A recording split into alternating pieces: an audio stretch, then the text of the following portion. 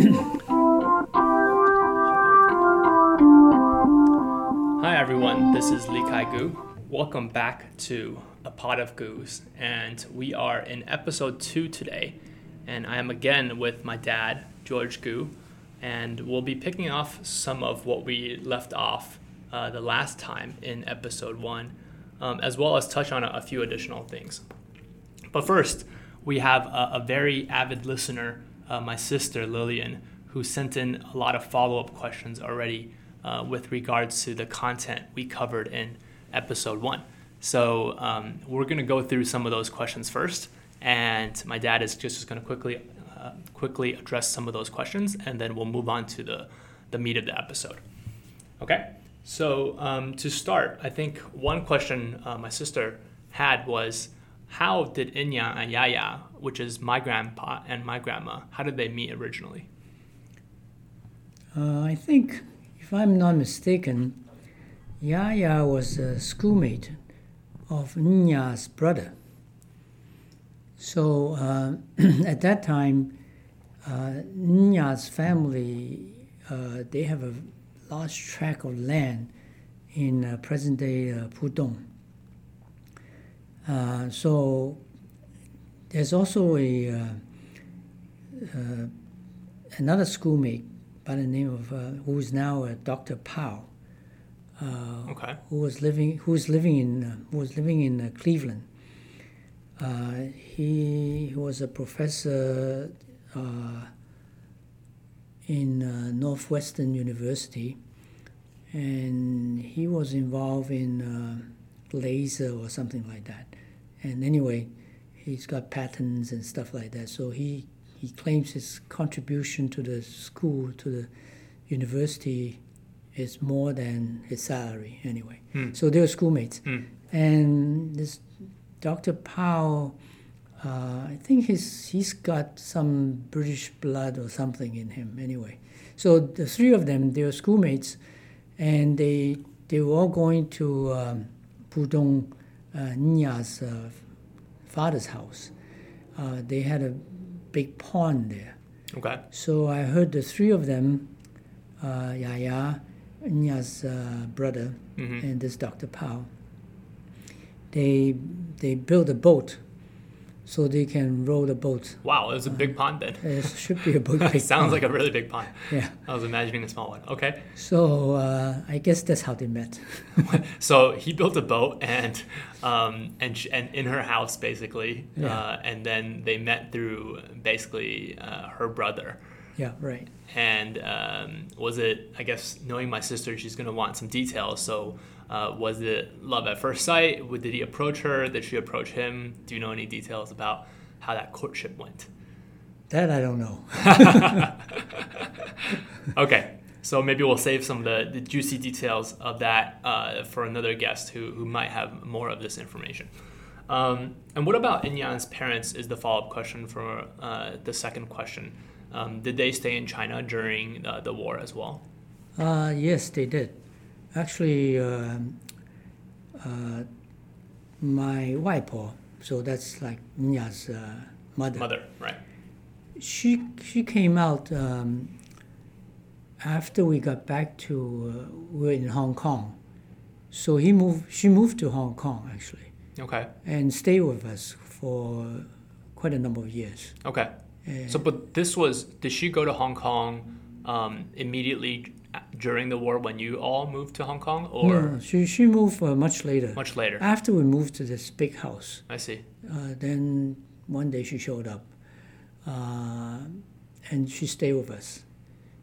And then later on, because we all moved back or whatever, she moved back to China and stayed with Nya's brother. I see. And then her brother came out as well, but not for long. I think he came, he not to Hong Kong though, but I met him in Canada. He went to Canada. Okay. And then he stayed with his children, either in the States or Canada.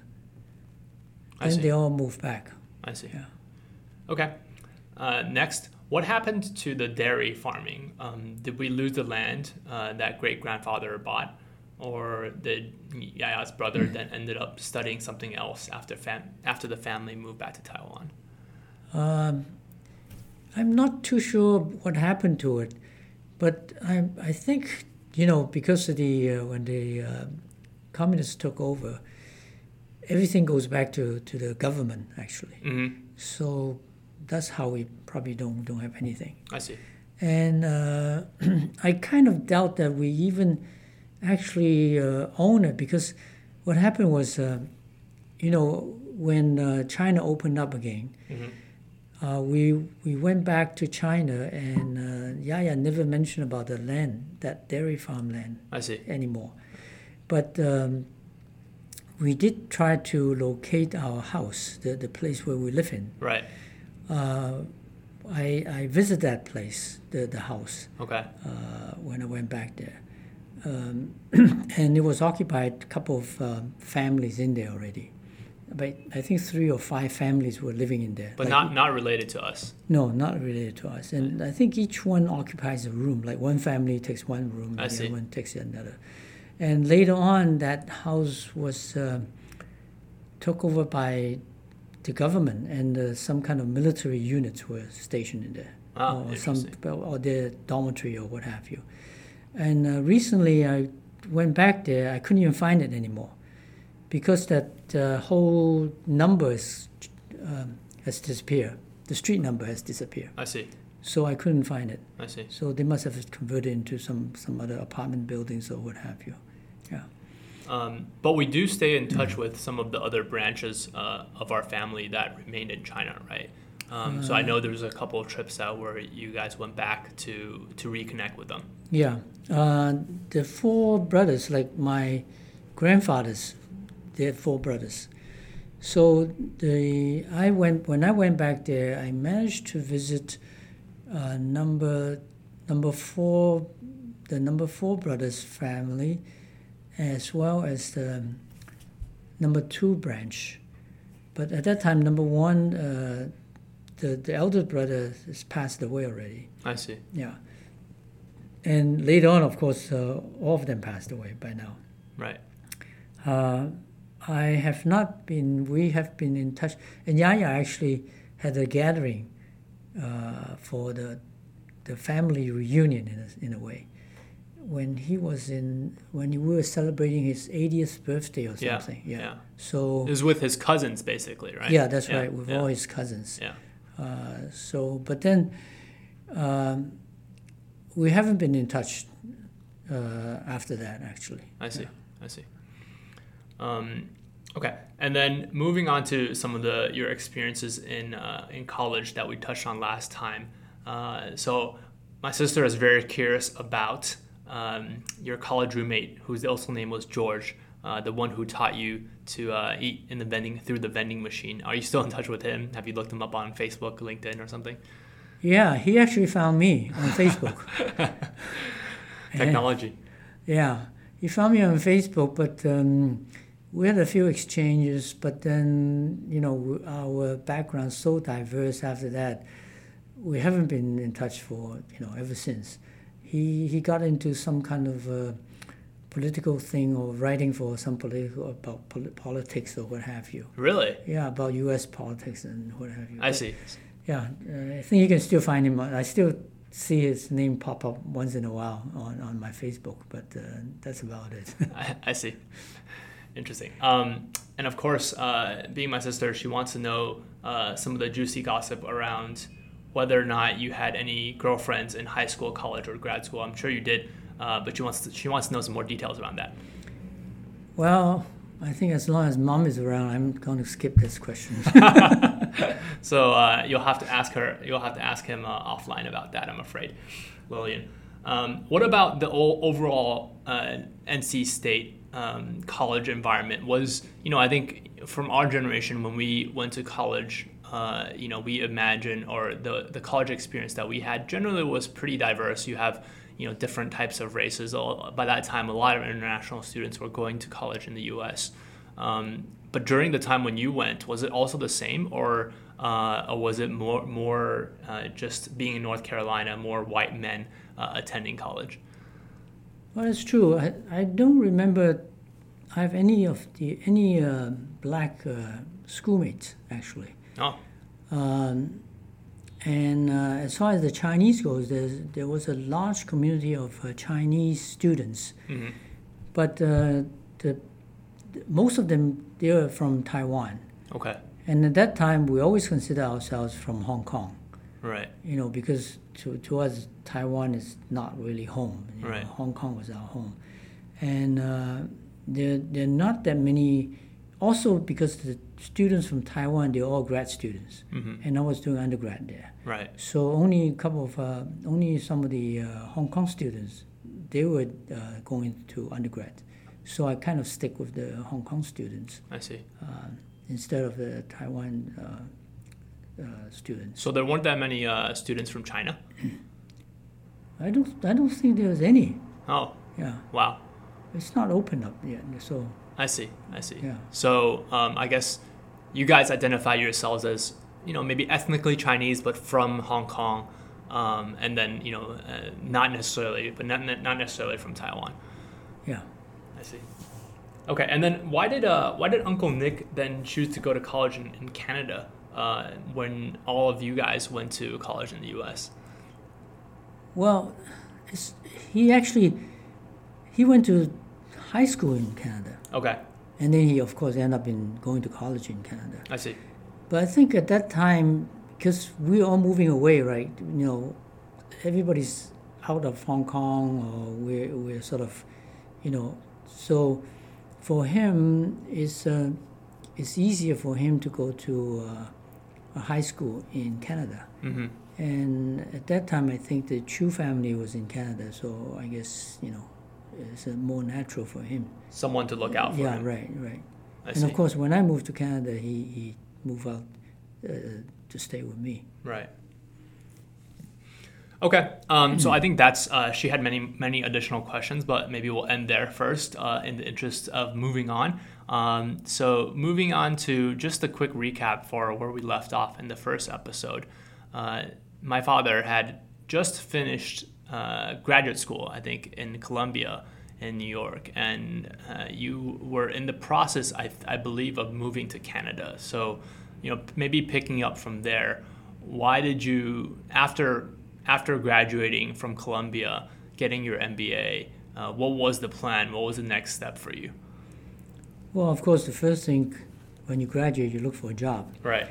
So, as I said, I asked actually Yaya for advice whether I should go work for a large company or a small company. Right. But he never did give me a good answer. So I thought because I always wanted to have my own business or doing something on my own. So I figured maybe I can learn more from a small company. Okay. So I end up working for a company that's really too small. It's a trading company it's a Portuguese company. And they were selling all kinds of stuff to Angola or Mozambique and places like that. This was in Canada, or no, in New York. In okay. New York, yeah. So this is right after you graduated. And not too long after my graduation, I think Nixon recognized China. Right. So they hired me thinking there might be an opportunity to develop into China and what have you. Sure. Yeah, but so I worked for that company for a little while, and I think basically I even had an education on bras, because they were selling bras to bras, like female bras. That's right. To Africa. So this guy was explaining to me all the different sizes and all that, which maybe was helpful later down the road.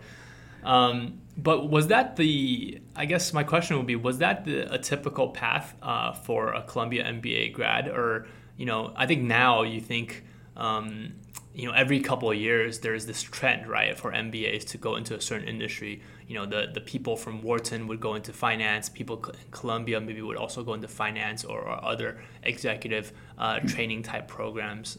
What kind of connected you to that Portuguese company? Well, no, I just applied. I mean, it's not that it. And also, I was kind of at that time it was the in those days we were sort of like the righteous people. Okay. And so we don't like people. We don't like tobacco and stuff like that. Right. So I actually signed up for a couple of companies that are doing this kind of stuff, just to mess them up. Oh, to sign up for a couple of tobacco companies. No, for interviews. Okay. So just take up the slots and give them a lot of bad answers. That's very noble. But I was looking for a small company, and also, of course, at that time, foreign students, we still face the same problem as the foreign students now, because we have only an 18 months training. Right. The H-1 visa. OPT. Yeah. Yeah. And so I was thinking, well, maybe I should work for that, and then what to do, and sort of, going back and forth type of thing. I see. So I found these small companies. I started with these trading companies, and then, of course, later on I didn't like it, and then I figured I should just move up to Canada because of the war, the Vietnamese War and all that.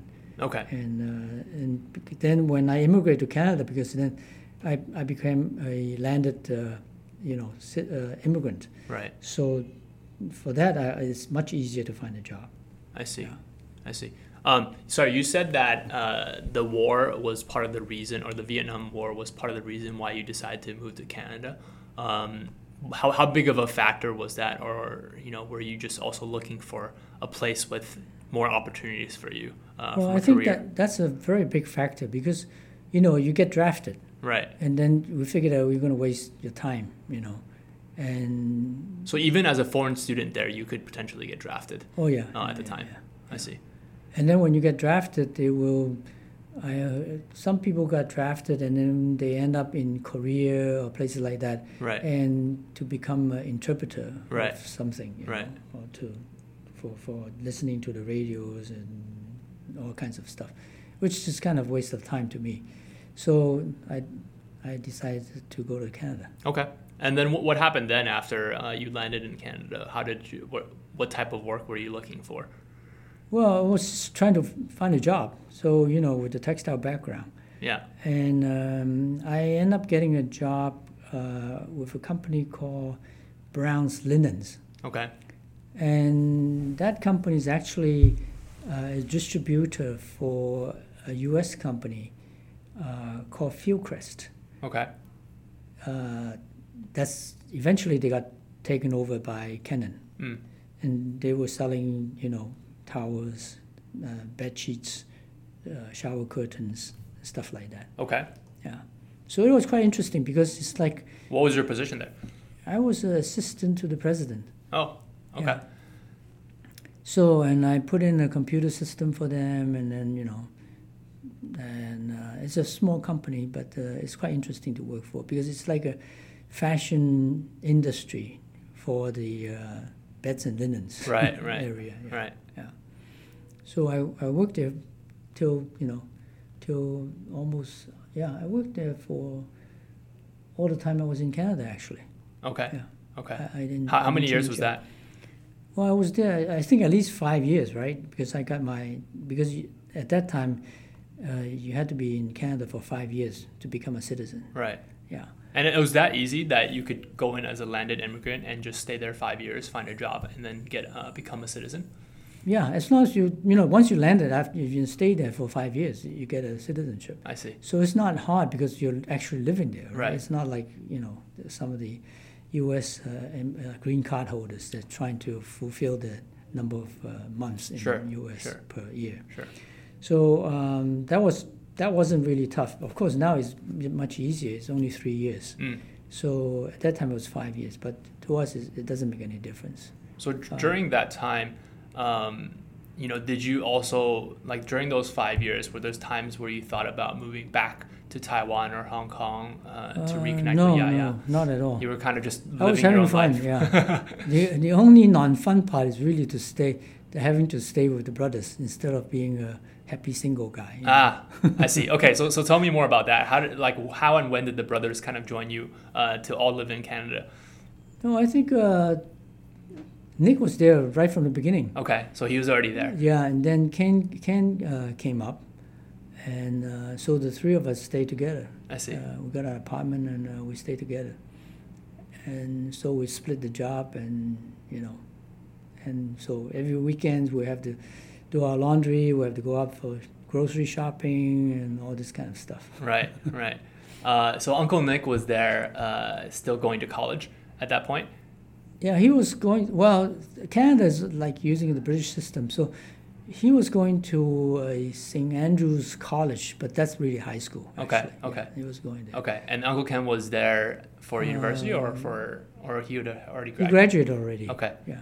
So he was working. Then we formed a company called Union Cathay, which is still existing, and now Uncle Nick is the sole shareholder. I see. Now, yeah. I see. So this was on the side when you were still working at Brown's Linens. You formed the company on the side. So tell me more about this company. What did you guys do, or why did you guys decide to form this company? Well, we sort of wanted to, because also there's another guy who was working for Mr. Chu in Taiwan. Okay. He's much older guy than us. And so he was sort of connecting us to the Taiwan companies and all that. And so we formed this Union Cathay, and Chu's family's got Lulu, I don't know, that's the eldest daughter. Right. Her husband, Peter, mm-hmm. And I, together, we formed this company called Union Cathay. Okay. Yeah. So we were selling light bulbs. We were selling what else? We were selling. Oh, this guy from Mr. Chu's company. He one day brought us 2 bicycles. Okay. And that was actually the beginning of a Giant's bicycle company. Oh. He said when he was going on the plane, this Giant's owner came to him and gave him 2 bicycles and asked him to sell it in Canada. Oh wow! So he was the first Giant distributor. No. This guy just trying to, at that time I think Giant's just trying to sell anyway. Sure. It doesn't matter whether you're a distributor or what, just to sell it, right? So we got these 2 bicycles, and I was taking the bicycles around and showing it to bicycle shops. And they were all telling me that was how lousy it was and commenting about it. And of course, I don't know anything about bicycles. Sure. Anyway. So they were telling me what's wrong with the bike and all this quality problems, So we gave up, actually. If we're stuck to it, maybe. Yeah, it might have been a big business. That's right. Waited for the product to mature. Yeah. So I guess it was mainly an import export business. And then of course later on, I think Peter Chung, like Lulu's husband, he dropped out. So then Uncle came along, and then so we tried to get business going, and Yaya, was anxious to get us to sell something or whatever. So he wanted to see some action. He wanted to see some results. And without even asking us, he one day shipped a whole container load of bamboo furniture to us. Where did you guys store it? So we have to find a warehouse and use the warehouse as an office at the same time. And it was really tough because, we're trying to save money, so we had to do all the labor work. We have to unload it and then, get the whole thing down and then, put it up. But unfortunately, of course, we sold some of it, not all. But unfortunately, bamboo in Taiwan is fine. But once in Canada, it's too dry and they start cracking. So we'll be sitting in the office, and the whole day you can hear these bamboos cracking. It's like, firecrackers going on. And that's basically your money cracking away, right? That's because right. You couldn't sell it anymore after it cracks. So. Did you end up selling those that furniture? I don't remember what happened to them afterwards. Maybe I left them. But those were tough, I mean, I guess it was a good introduction to just doing business, cross-border import-export business. Yeah, and also one time, Cindy Hughes, I don't know what, her father was a partner of Yaya mm-hmm. in the weaving factory. So he was in the knitting. Right. He was in knitting, and then I don't know what happened. He was selling a whole container load of kids' sweater to some place, Okay. and somehow he got rejected on those pieces. Okay. So, and then he just said, okay, I'm diverting them to Canada. So we end up having a whole container load of sweaters. Did you sell them? So we were trying to sell them as well. Yeah. And it was tough. We sold a few of them, not too many actually. I see. And then luckily he found another buyer and asked us to load it up and sell it somewhere. Sell it off somewhere else. So people were just sending you random crates of stuff because you were the import-export business. Yeah. And you guys were charged to selling it. So yeah. Interesting. Okay, so how did that company then move on to the next stage? Was there a kind of, you said there's different partners dropping in and out. Well, actually, I dropped out. Okay. When I got married, I dropped out. Okay. I remember this is kind of where my mom comes in. So I think I've heard the story before, but can you tell our listeners a little bit more about how that happened? Oh, with mom? Yeah. How I met your mom? Yes. Okay. I was, at that time, I was coming, I was still coming back to Taiwan, let me see.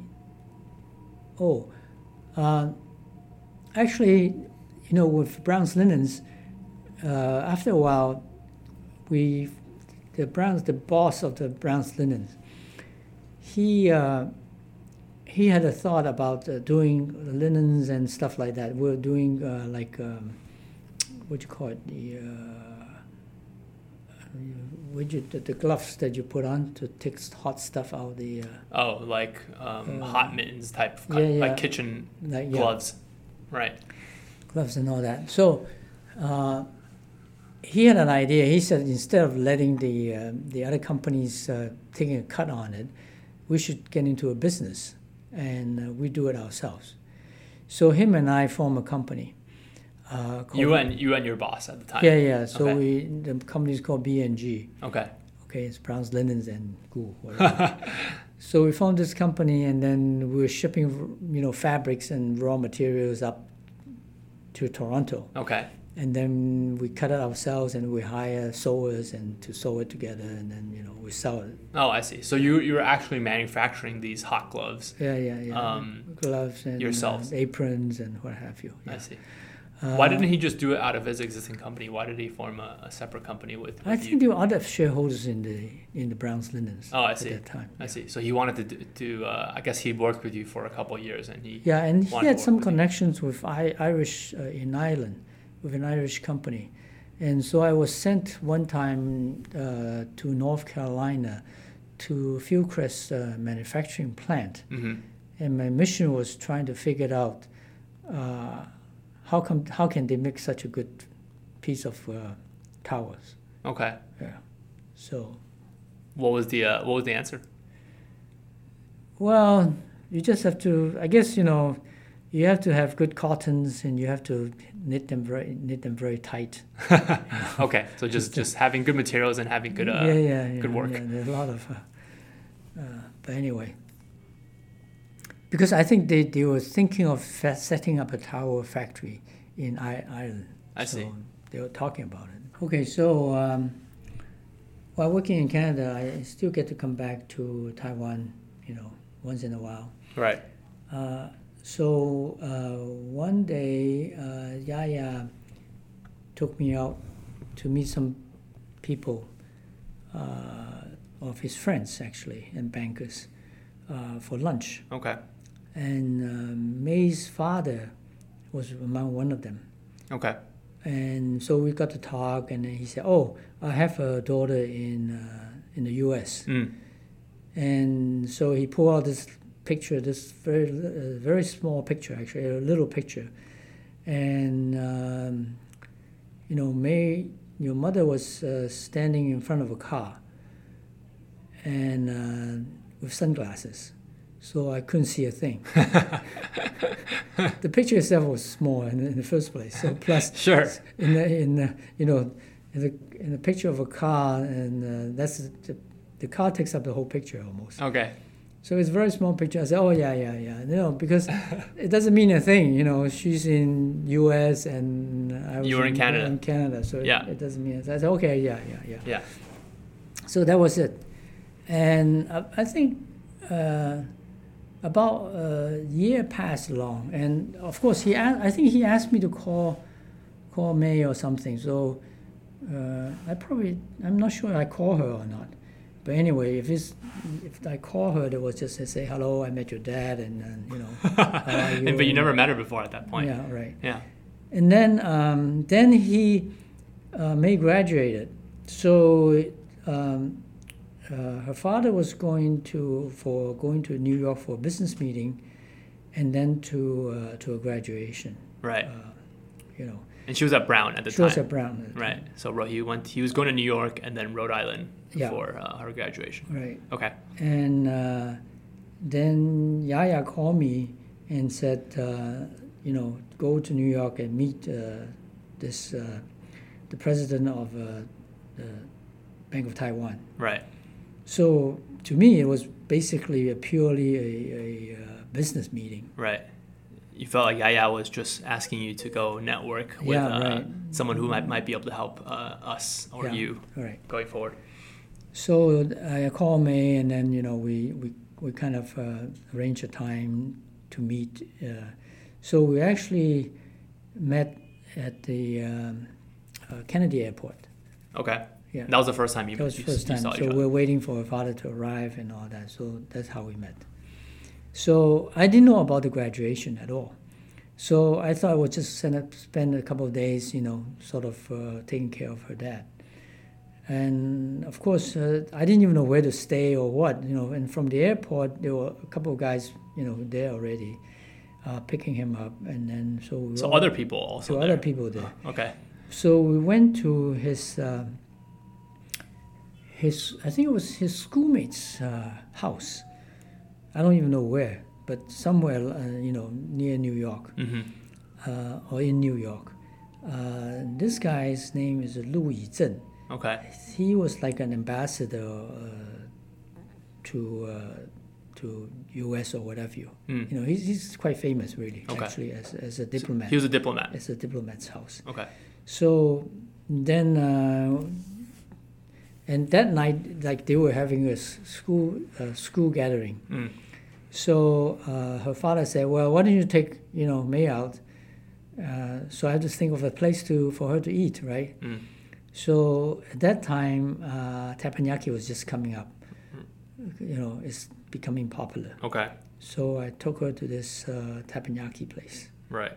So he was trying to set you up with her. It sounds like the whole time, but maybe you didn't. Yeah, you didn't get it yet. I didn't get it.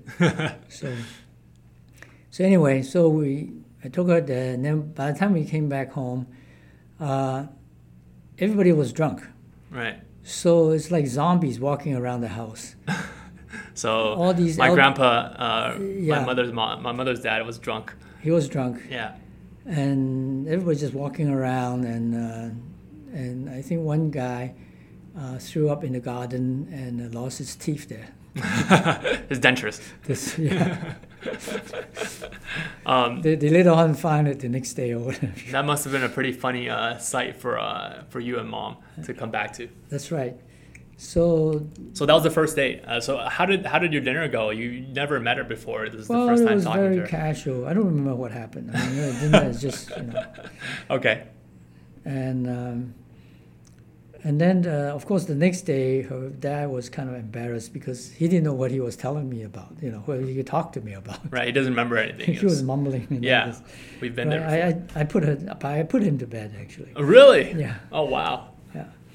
So then, after a day or so like that, they finished his business. And then he just said to me, he asked me to drive him to Brown. Okay. So I had to rent a car Oh. and to take him all the way up to Brown. But what about Mom? How did she get back to Brown?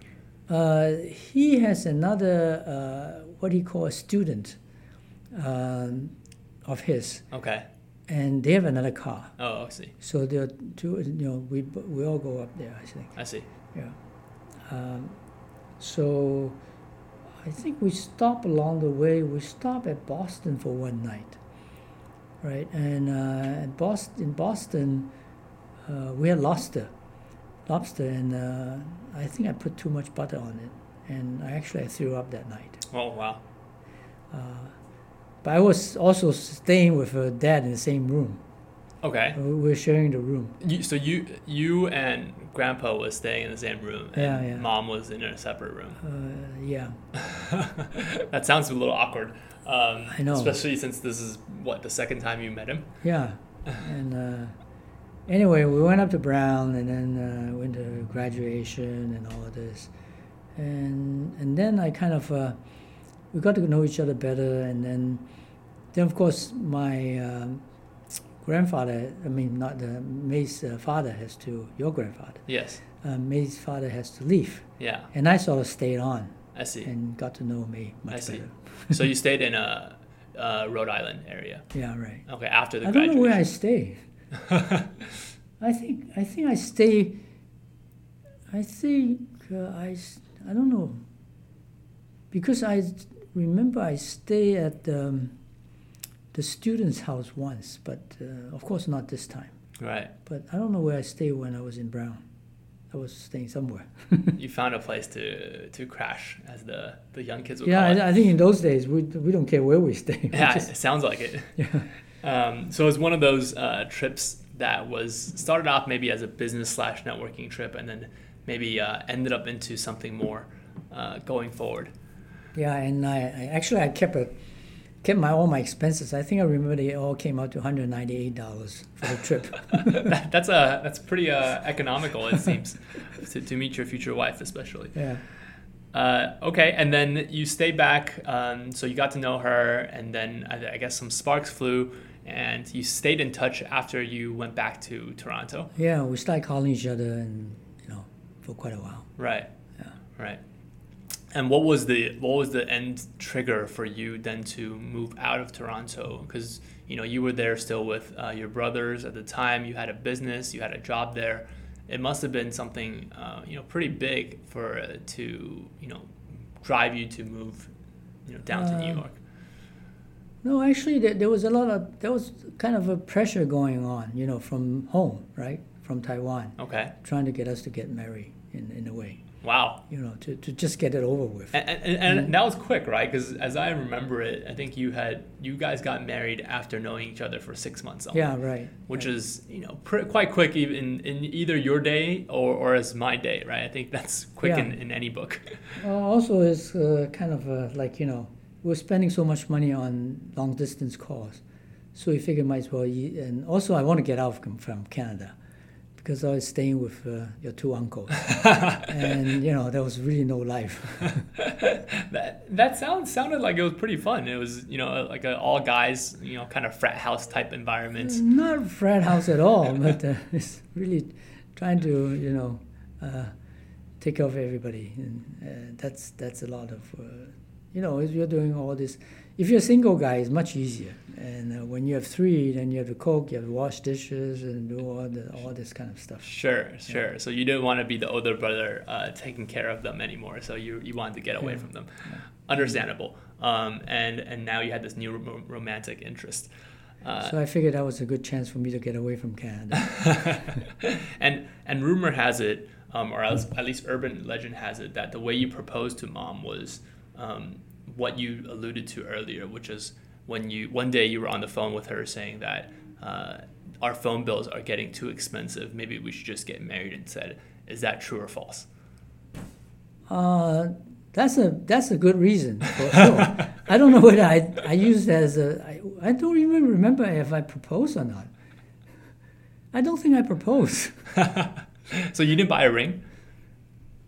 No. Wow. I didn't buy a ring. Inya bought it. Oh, okay. So when you told... Everything was ready when we get back. When you told Inya that you guys were getting married, then she already had everything prepared. I think they sort of, kind of, like, it was like an evolution thing. Everything was evolving, and then they said, okay, why don't we pick this date, and this kind of thing, and then suddenly the ring shows up, and then the venue's done, and so we don't have to do a thing. Everything just happened. Sounds easy enough. Yeah. So do you move to New York first, or do you guys go back to Taiwan to get married first and then relocate? We got married in New York first. Okay. Oh no, that's not right. We got married in Taiwan. Okay. Yeah. So you guys flew back to Taiwan. We got married in Taiwan, and then we went back to New York, and then we had I think it was a dinner or lunch wedding banquet. Just one table, I think. Just with your friends. Yeah, there. with my friends and one so-called relative. I don't even know what the actual connection was. One person there was there to show up for free food. A couple of them. Yeah. Okay. So what was your Taiwan banquet like? Was it big? Was it grand? Yeah, that was like a big thing, Right. For GTM also. Right. So we have choirs. I don't know whether they already exist or what. I think they did. They had a choir. Okay. There, and so and then of course, I don't know anybody. So right, because you would spend your time basically I don't know, away from Taiwan mostly. So they have it's just basically a banquet between the two families. Right. But none of it for our generation in a way. Yeah. Right. Yeah. So we're just like puppets, going through the ceremony. I think your mom was more excited because she sort of, I think it's like every girl's dream that you have to be wedded in a church with the proper wedding gown and all that. Okay. And she was not even a Christian, right? So somehow they got this church to agree, and I think we had to go to there, and then the priest was asked. Finally, the priest asked, "Oh, you intend to be a Christian one day, right?" Yeah. So she had to say that she was intending or to become a Christian just to get married in a church. Yeah. Not sure if that's the most Christian way to begin. But anyway, okay. So then you moved back to New York, and then I think it was Jersey, right? That you. No. We went back to New York. We rented a small apartment. Okay. In Queens. Okay. It's a very small apartment. It's like a one bedroom. It's pretty run down in a way. Mm. And so even the furniture, I think Mom went out one day and came back with a red sofa. That sounds like her. I don't even know whether it's a second-hand one or she picked it up somewhere along the street. And the coffee tables and everything else, we sort of we bought some plywood and sort of hammered them together. Oh, and, so Mom also was helping hammer that together. She was. I was. You won't believe it. She was. She was quite handy back then. At least she was handy for those months. Wow, that's very, very hard to imagine. That's impressive. So you built a little bit of your own furniture, had a little small. There's a little balcony, and that was nice because then we built a little. I think we built a little table up out in the balcony that we can eat out. Nice, very nice. Yeah. Okay. Yeah. And then, did you both have already jobs lined up at that point, or then you started? So I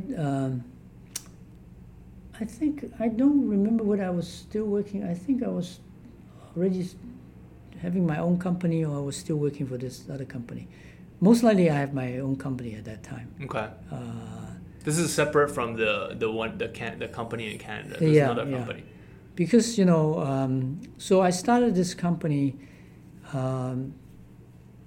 That's doing actually design work for GTM. Okay. And in those days, we were doing GTM was making fabrics, right?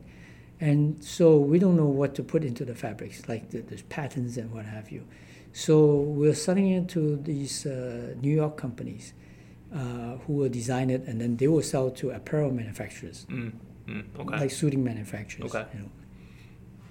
So, like I said in the last episode, I worked for one of them for a while. So I learned all the trade actually. I see.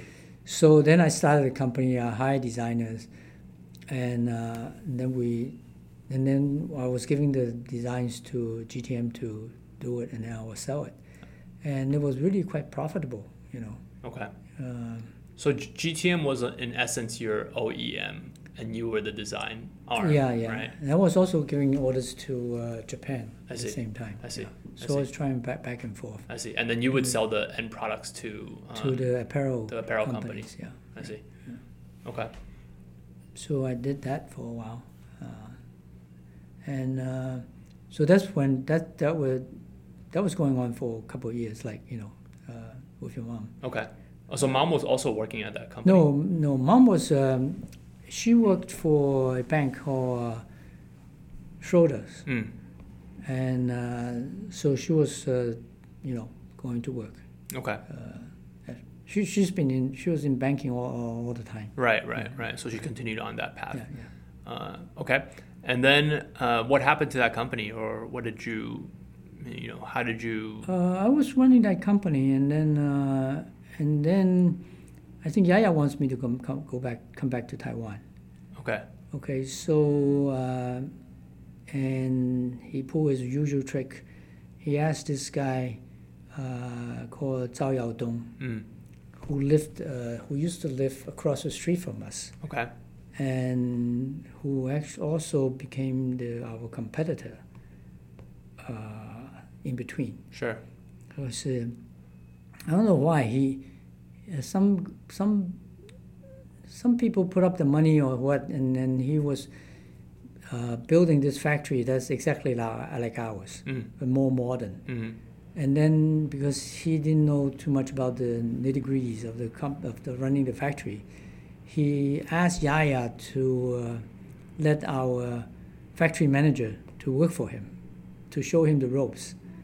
Like very blatantly out in the open, just saying, "Can I borrow your factory manager?" Yeah. Because it was just like boring, right? Yeah. So we were just letting him. So, and of course, him and Yaya are good friends too. They play mahjong all the time, and so we lent him this factory manager, and of course he never returned. I remember you telling me that story before, and I was like very baffled by it because. I understand that they were good friends, but if your friend is building something going to be directly competing with you, then and then goes on to ask you to lend him your factory manager, I don't understand how that would work. Well, somehow Yaya's been very generous about this kind of thing. Sure.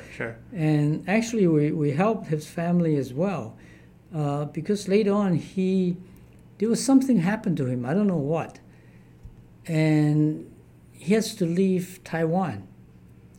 And so his wife and the son has to they went to Hong Kong and stay with us, actually. Okay. And he himself went to Singapore and worked for a company that's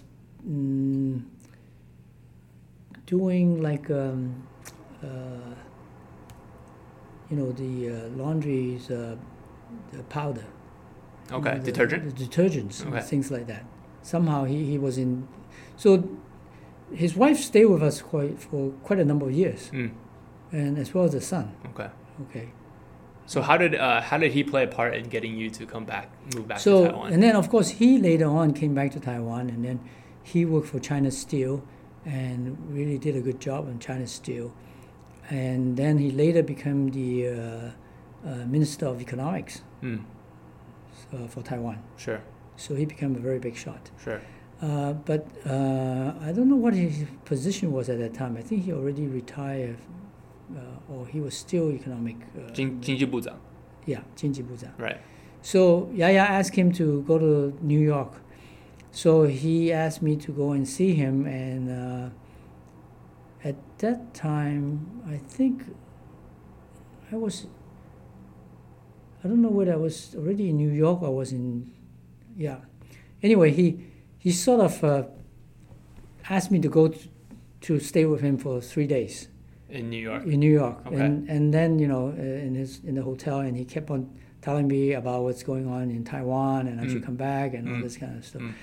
So, and I was at a transition point because I was thinking of whether I should keep on doing, textiles, which is, I can see that's, sooner or later is not going to happen because it's kind of declining. Business was still good, but then it's not, because I can see Japan was going down. Right. It was getting too expensive. Okay. So I think it was going to happen to Taiwan. And so at that time, there was just the beginning of the computer was coming up. Mm-hmm. The PC was coming up. So I was interested in that, and I was thinking of maybe, doing something along that line. Okay. So it was like a transition point.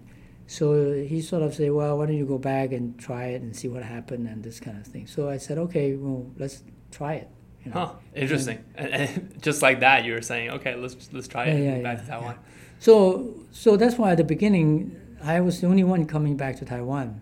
Mom was still staying in New Jersey. Oh, really? Yeah, she stayed in New Jersey. Sorry, so you guys moved from New York to New Jersey, after a couple of years, right? Yeah, right. Okay, because I think we skipped over that part a little bit. Why did you guys decide to move to Jersey?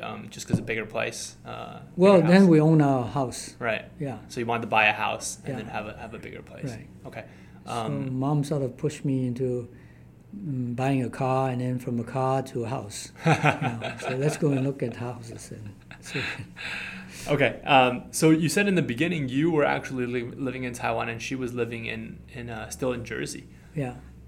How long did that go on for? I don't remember how long that went on, but then Mom was really complaining because one night she got, somebody broke into her house. Wow. And that's scary. So that scared her quite a bit. Right. Yeah, Right.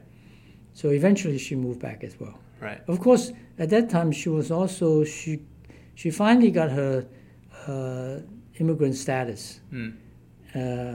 So In the for US. her to come back, she has to give up her green card and all that. So Right. that was, to her, it's quite a big sacrifice. Yeah. Sure. Yeah. Sure.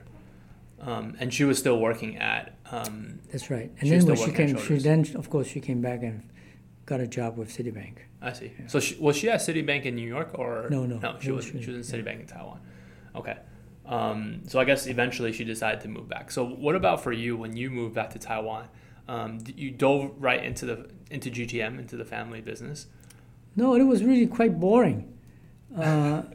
Yaya wants me to come back, but nobody else wants me to come back. What do you mean by nobody else? Like nobody else in the company? Yeah, well, everybody else got a job already, right? Right. My coming back was like a threat to them, I think. Sure. So especially the president of the company at that time. Mm. So they just, and Yaya has no program for me or no plan at all for me. I just had to follow him around and then attend all the meetings, and they were really very boring meetings.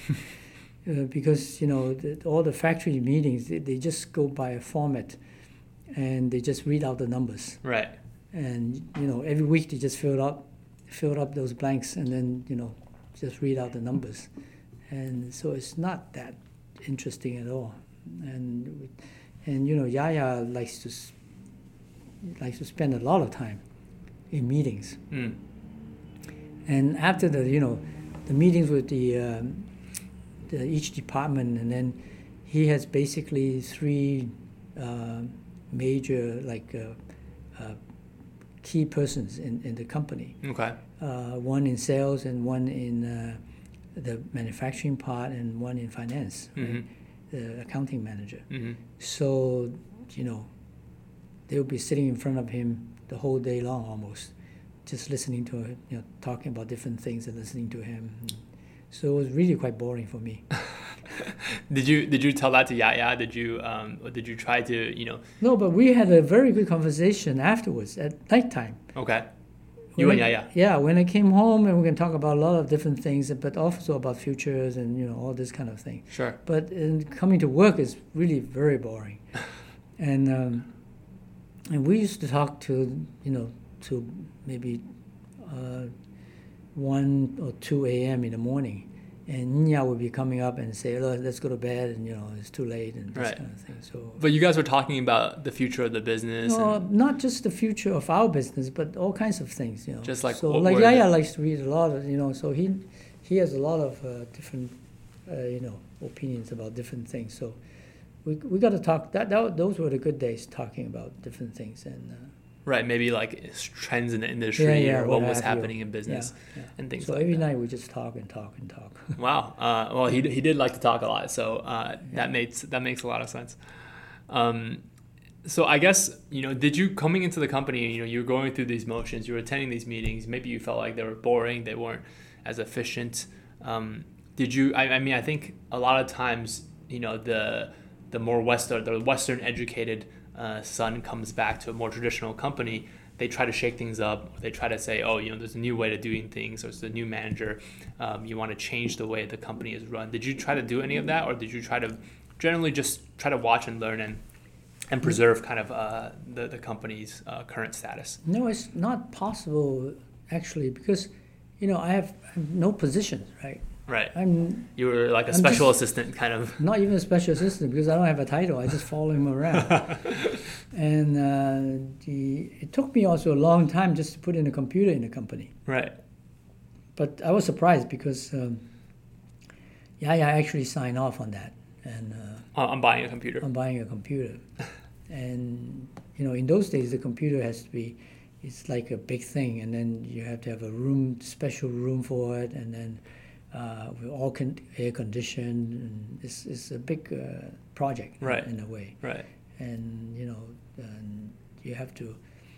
I think the program language was COBOL, or COBOL, COBOL, and this kind of thing. And then huge disk, just you sort of load them into a machine, and so that was it. But then other than that, I couldn't really do too much. So I actually ended up doing my own thing. I went back to the trading business. Oh, so you're doing something separate from GTM, or within GTM you were doing your own little project? Yeah, it's kind of within GTM, but then, because of my connections with U.S., so we start to trade in selling sweaters. Okay. To people in the U.S. Okay. And that was quite fun. Were these GTM manufactured sweaters? No. We're almost like what we're doing now with the present, like agents. Right. We're buying agents. I see. So we'll be going around and buying sweaters from different factories and then selling it to the U.S. Yeah. Or else they will be opening up letter of credits to the factories here. I see. And I got two or three guys actually. One lady working, just for that. Because the English is better. Right. So we're doing that for quite a number of years. And was it quite profitable, that business? Oh yeah, that kind of, when you're in trading, is basically, it can be, as long as you got a volume, right, it can be profitable, right, because you don't need too many people. Right. And there's just a percentage, a cut on the sales. I think the trading business is very interesting for especially people from my generation, where, we came up with and maybe a generation even younger than me, where they're so used to having the internet, they're so used to having, this information transparency in the world, where the trading business generally is, you can build a business off information asymmetry, right? Because you have access to these type of factories, you have access to parts of resources that the U.S. might not have, and you're able to profit from that. Right. And I think that was a lot of big companies were built off of that, in China, in Taiwan, and Hong Kong. Whereas I think that is, I think people in our generation don't necessarily think as much about the trading business anymore, because you feel like, you can just go online and find things, and you don't necessarily need these agents anymore. Well, that's why the trading companies is getting, is tough nowadays. Right. And of course now a lot of the big companies, they don't want to be bothered with all these trading, because it's like a lot of work. You have to travel around quite a bit. And say if you're just putting a shirt together, right? You have to get the right color threads coming in at the same time as to dye the fabrics properly. The color has to match. Even the buttons. If you're missing one button, then you can't get shipped. So right. A lot of detail work. A lot of manual kind of operational work. and so that's why later on the big trading companies end up doing a lot of things. Not only you have to, because for us at that time we just follow orders. Whatever the orders we have, we just place it. Right. But then you have to evolve, and then so nowadays the trading companies, you have to have your own designs. Right. Or to find new fabrics and new ideas. And also the U.S. big companies, their buyers are not knowledgeable anymore. Right. Before, for us, we can show a small piece of fabric to a buyer and he will understand exactly what's going on and what it will look like when it turns into a apparel. But nowadays, these younger designers, the buyers, they don't understand. Right. So they have to see the whole garments. Right. So they outsource, I guess, a lot so more of that. So yeah, you have to do a lot of work for them. Yeah. No, it makes sense. What did Yaya think about the trading business, or did he like it? Did he feel like he wanted to put more resources into it, or was he just still focused on the manufacturing piece? No, he just let me do my thing, and I was very busy, so everybody was happy. Okay. Yeah, and then we also branch into knitting yarns. Okay. The housewife doing the hand knitting thing. Sure. So we were doing that. Sure. And for a while, the first couple of years, we were very successful to a point, because what we did was, instead of trying to sell just the yarns, we have schools teaching people how to knit, and so that brought up a lot of business. So, and the yarns were coming from the UK. Right. And so they even sent a guy over to find out exactly what we did, so they can try to copy it. I see. So there was a couple. I guess there was a couple of different business lines or revenue generators for the company at that point. And then at this point, we hadn't gone into electronics at all yet, right? No, that was way down the line. Way down the line. So what about retail? I know at some point we went into retail. I'm not quite sure what. Yeah, we because the business is kind of saturated, as far as we can go. So we sort of think, well, maybe we should go into retail and we should go into apparels and suits and stuff like that. Right. So we tried that, and then we found out that so we had actually a manufacturing plants to making pants and suits. Right. But then we found out that the landlord actually takes up most of the profit. Plus you have an inventory problem. You not only you have to have different colors for, say, one style, you have to have different colors, different sizes, Yeah, different patterns maybe. Patterns, and so it's a lot of details, and you end up with inventory, and fast retailing hasn't come up yet at that time. Sure. So we kind of later on we kind of decided to get out from that, because the retail it's piece. just not Right. But I do remember, I think, when I was growing up, and I guess around this time is when me and Lillian were born. That's right. Yeah. So we were models. and we were models for some of the catalogs. I think hopefully those are destroyed. I don't think we're particularly great models for the brand back then. But I remember passing by our store every day when I was going to and from school in my school bus, because it was right next to Yaya's house. And I think the story or the legend is that Yaya really wanted that spot as our flagship store, because that was a place where he passed by every day when he was going to work. Yeah, actually everybody was against that place. But he insisted that we bought it, so we had to buy it. He was the boss. Right. Also, but I guess the good thing is that we did end up purchasing that place, which the real estate then ends up having some value down the line. Yeah, well, we still have that place. Right, exactly. What type of, having worked, at this point, I think you work very closely, I guess, with Yaya for, 5, 6, 7 years already, being in the company. Did you learn more about him as a businessman, or was that, what was it like kind of working with him so closely, for that amount of time? It's kind of, sometimes it's difficult to work with him, because when you talk to him about something, and he will say, he will give you all the problems that might happen. Mm-hmm. Okay.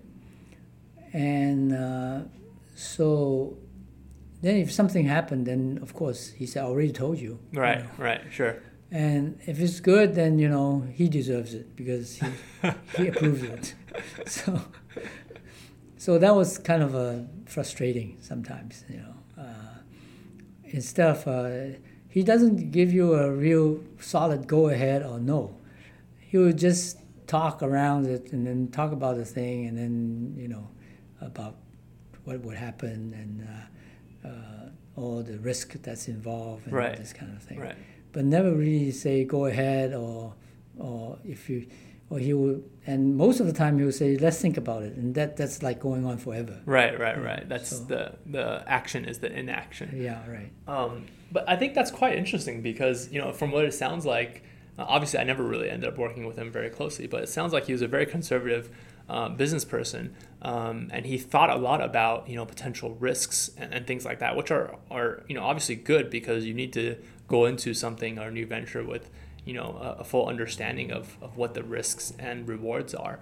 But yet, he built the business from the ground up, and he's built a lot of different streams of business and different revenue streams throughout his life and throughout his career as an entrepreneur. And generally as an entrepreneur, you need to take a lot of risks, right? So it seems like a little bit of a juxtaposition to me, just, hearing you talk about that. But maybe it's a different aspect of him as a businessman. Like once we got a little bit bigger, then he became more conservative. I think in those days things move a lot slower than now. Sure.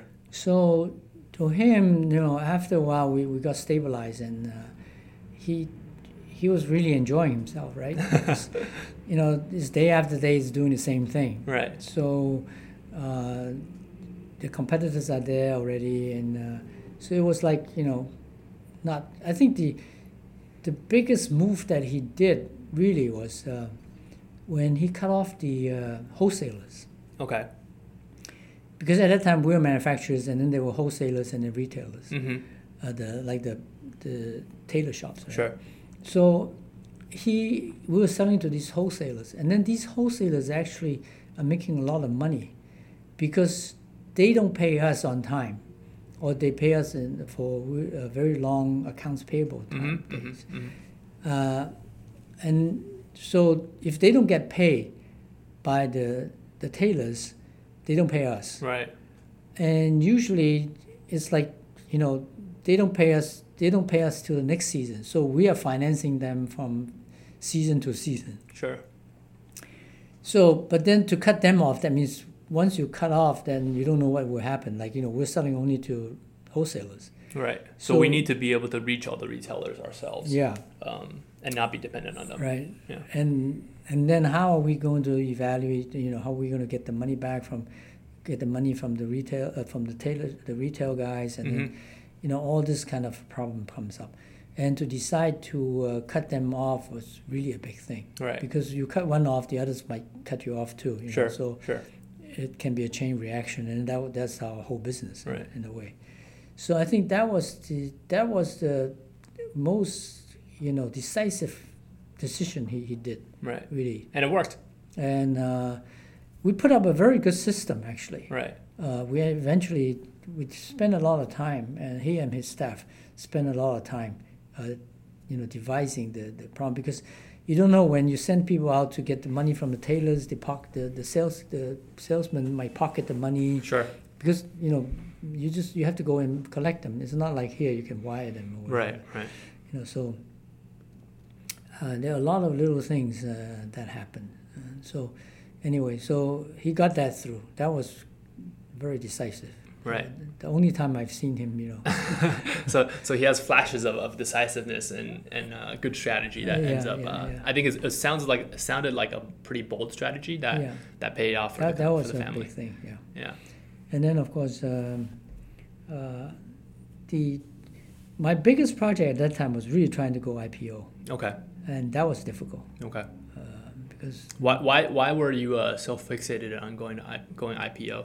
Well, because I can see where everything is going, right? When I came back, it's like having a crystal ball in my hand. I can see the textile industry is going down. Mm-hmm. But then at that time, we're doing great. So it's very difficult to convince people that, we need to branch out to do something else, or we need to move the factories to a cheaper place and all this kind of thing. Yeah, it's the classic kind of successful company dilemma that big companies get into. You become a slave maybe to your success. Yeah, exactly. Yeah. So that was very difficult, and even trying to move the factory out from Taiwan or let alone IPO. Right. So that took me quite a long time just to achieve. Yeah. Was that something just difficult for you to navigate internally, especially with Yaya, in terms of convincing him that this was the right move? Because, I think as a classic entrepreneur / founder, they're gonna be very tied to their way of doing things because what they did was what got the company to where it's at today, right? So oftentimes it becomes difficult to convince them, saying, hey, it's time to make a shift because the times are changing basically. Yeah, that's it's very difficult because to him, why should I share my profits with somebody else? When you go public, you're right. Of course. Then it was like a no-go for a long time, right? Then of course Taiwan's stock market took off. Mm-hmm. So then they realized that, it's a good thing to be a public company. Right. So he finally said, okay, let's go ahead with it. So, and that was because the stock market was doing so well. we missed the wave already, right? Okay. Because the first wave got on, and sure. they can see how everybody's making the money and going expansion and what have you. Yeah. So then finally they decided, then even I got support from maybe the staff, right? Right. Because at that time they don't want to be harassed by shareholders, sure. small shareholders. Sure. So so they start to get it going. But then, if you look at all the stock markets, the new stock markets going around the world, at the beginning, the first wave of companies that go public, if you're making a lot of money like everybody else, you don't want to share with others. Yeah. So they're usually those who are in trouble who will go public because they need the money. They're trying to fundraise. Yeah. Okay. And then the system itself, like the stock market, the stock exchange system and everything is not mature yet at that time. Right. So, and then the government tries to promote it. So it's quite easy to sort of navigate yourself around it and then get the IPO going. Right. As the first round. Right. So there are a lot of companies that went public and then went bust. Went bust. Right. So then, to the banks, somehow, some banks will say, those going public must be something wrong with them. And that's exactly what happened when Yaya played golf with one of the bankers. And he told him we're going to go public, we're applying to go public. He said, you're doing so well, why do you want to go public? Right. So immediately the next day he just did a 180. Yeah, he just ran it. That was it. What about Grandpa? What about Wai Gong? Like, he was obviously a very seasoned banker. We never talked business, actually. I see. So he never asked him for advice for the business and the company and things like that. Right. Interesting. And then of course, then of course a couple of years afterwards, then he said, okay, let's go public again. So we're in the process of going public, and then right at the very end, then we found out that so say if you go public, say if we go apply now, right? Yeah. Then you can go IPO next year. Okay. So, but then next year the shareholders will have to pay out dividends. So the dividends will be the profit from this year. Right. Which they are not a shareholder. Right. Right. So to Yaya, that's not fair. So he said He's like, I'm sharing profits with you that when we weren't a shareholder yet. That's right. Yeah. So why should I give my profit to you? So that was the end of that. Understandable. So it took us quite a long time just to to end up going public. What was the final trigger for him eventually, or did you just kind of wear him down after pestering him for many years? Yeah, I guess he finally gave up. Yeah, I mean, I think from the stories that I hear from people who were part of that, it seems like the Taiwan stock market really was taking off, quite well at that time. So people were just becoming, maybe not millionaires, but close to millionaires, overnight once they listed their companies, and people were going to restaurants and opening expensive bottles of wine and things like that every night, right? So it seems like Taiwan was really in the cusp of an economic kind of ascension at the time. Yeah. Well, when we went public, and then we were doing well, and then at one time I remember our PE came out to be 125. Wow. So I was telling Yaya, I said, look, your PE is 125. That means if I keep on making the same amount of profit every year, right, it's going to take me 125 years to get the money back. Sure. And if I sell it now, I can open another, couple of factories like this. Sure. But of course he doesn't. And then of course I was, in my mind, I didn't think that's going to go on forever, because textiles, I feel that it's not a long-term situation. Right. But of course he said, well, I never sell, Understandable. I think is this financial market situation. It doesn't seem. It seems like it was still a very new thing for that generation. Right. The capital markets. How did you feel like that? You talk a lot about some of the frustrations, some of the discussions, and also some really good points about working directly with Yaya all those years. How do you think that really affected, for better or worse, your relationship with him as father son? Do you think that was net a positive? Well, it's difficult to say, because I learned quite a bit from him, right? Because he talked about a lot of different things, and also about people, about how to, and he's very good at judging people. So he's, I can't remember a time that he was wrong. So that was really important. But it's frustrating. I think, I always blame it on his blood type, being A and AB type. So he flip-flops a lot. Yeah, he flip-flops quite a bit. So one day is good, next day is no good, and then this and that. I think because he thinks a lot, about different things. Sure. And and I don't think of him as an entrepreneur, because all the situations were forced upon him. Right. It's not that he will have to take the risk on his own, right? It's just something that he just have to do it. Right. Basically, I think, in that generation, because, if you have one business and, day in, day out, you do the same thing, and then you got to establish. So you still have a lot of free time on hand. Right. So, they have people playing mahjong, playing golf, and then going to nightclubs and, things like that. I can feel that, in his generation, they will really have a life. Right. They like to enjoy. They have they can enjoy life. Balance. And whereas, nowadays we're like working almost like 24 hours a day. So it's a different kind of a situation. Interesting. Yeah. Interesting. No, I think that's great that he was able to, continue to, maintain the social aspect, maybe the family aspect as well, with, 4 boys, spread across the world, spend time with you, talking till 1 a.m. I think having that balance sounded like it was important for people of that generation. And I think, to your point, I think that's something that gets a little lost now when everyone's trying to just, get a leg up on their competitors, so always working.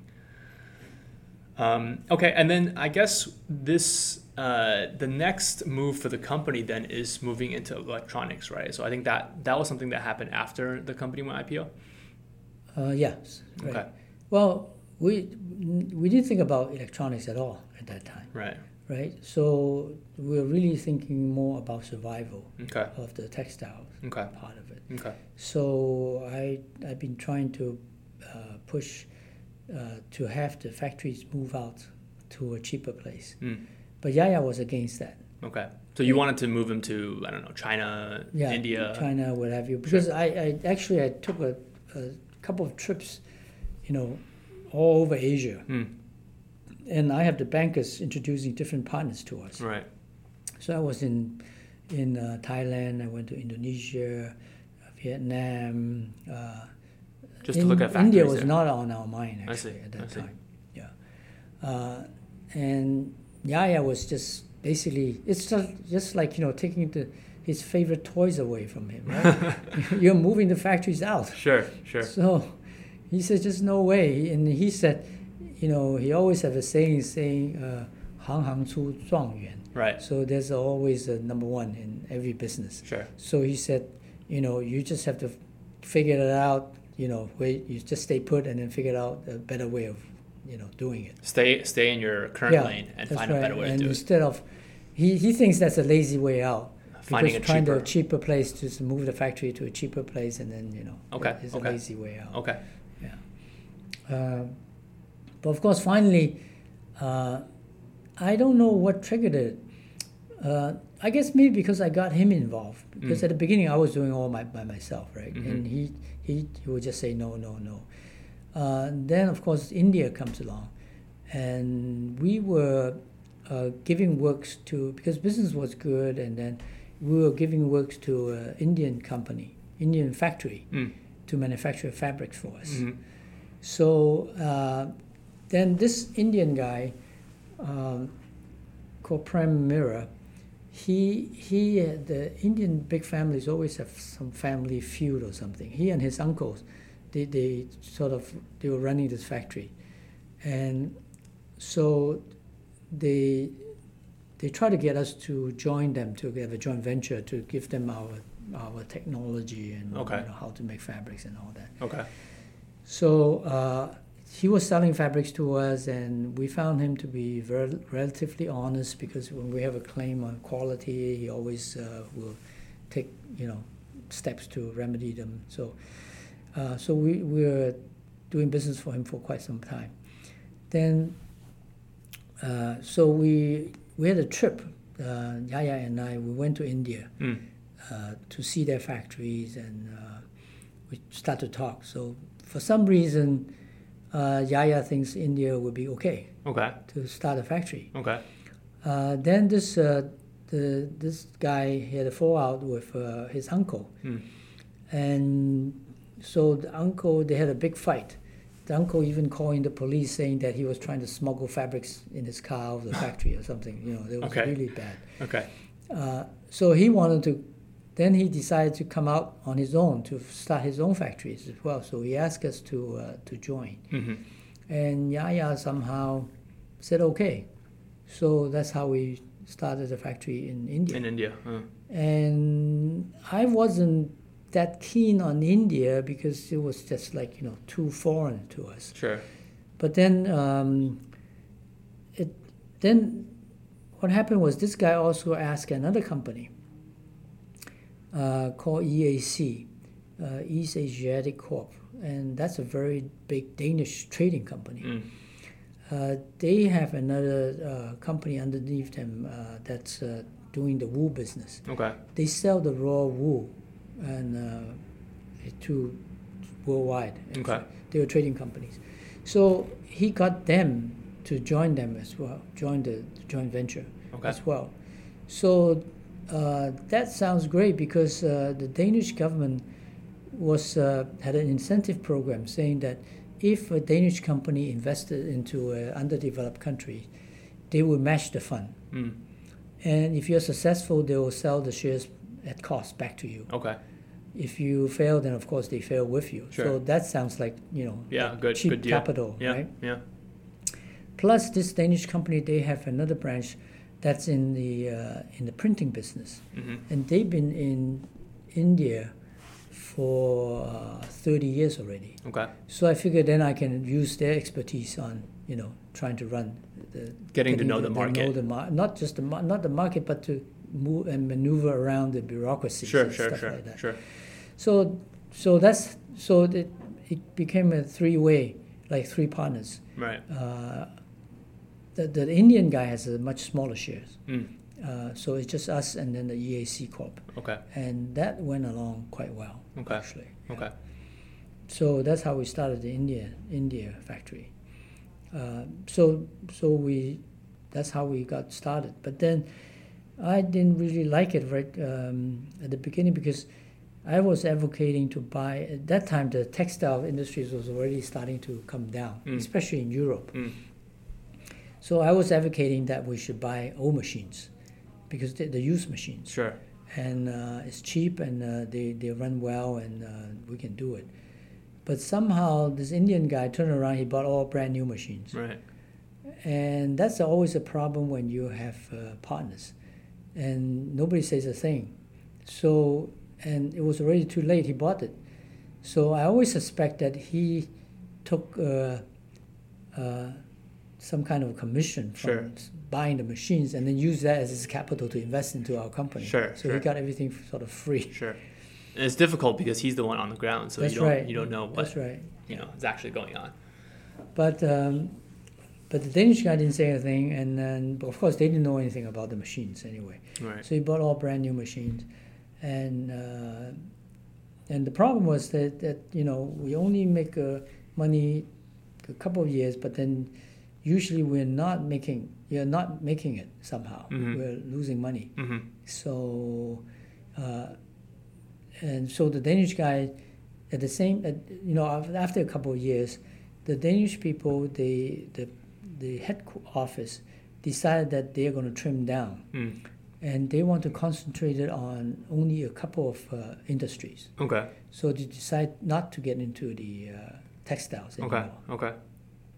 So they sold it to an Australian company, a trading company, another trading company. Okay. And that was kind of a bad experience. Right. And so anyway, we after a few years with this Australian companies, I decided to sell as well. I see. So, yeah. What are the, and maybe we can use this as a wrap-up question since we're closing up on time, but what would be some of the takeaways or the lessons that you think you learned from this kind of multi-party and cross-country, cross-border partnership? If you had to do it again, what would be the lessons learned there? Well, I think basically you have to have good lawyers to make sure you cover everything. Sure. It's just not like, because I was always going under the idea of, if you're partners, you trust each other. Sure. And you sort of, we everything is open, but sometimes it doesn't turn out that way. And right. then there are always things happening, and then so. Would you say that that's maybe the first time in your career that you've gone to a partnership and maybe gotten burned a little bit in terms of that experience? So that helped you later on become more cautious. Oh yeah, definitely. Yeah. Yeah. Right. Yeah. Okay. Great. So I think we'll end things there, and maybe the next episode we can get into some of the other key milestones for the family business as well as the family. Some of the things that I just described, like going into the electronics business, some of the biotech stuff that we invested in, as well as eventually moving into more of a real estate management company that we are today, as well as I think listeners would love to hear more stories about how the family was growing and evolving during that time, as all the third generation, the grandkids, myself and Lillian included, are born. So tune in next time for the next episode. Thanks.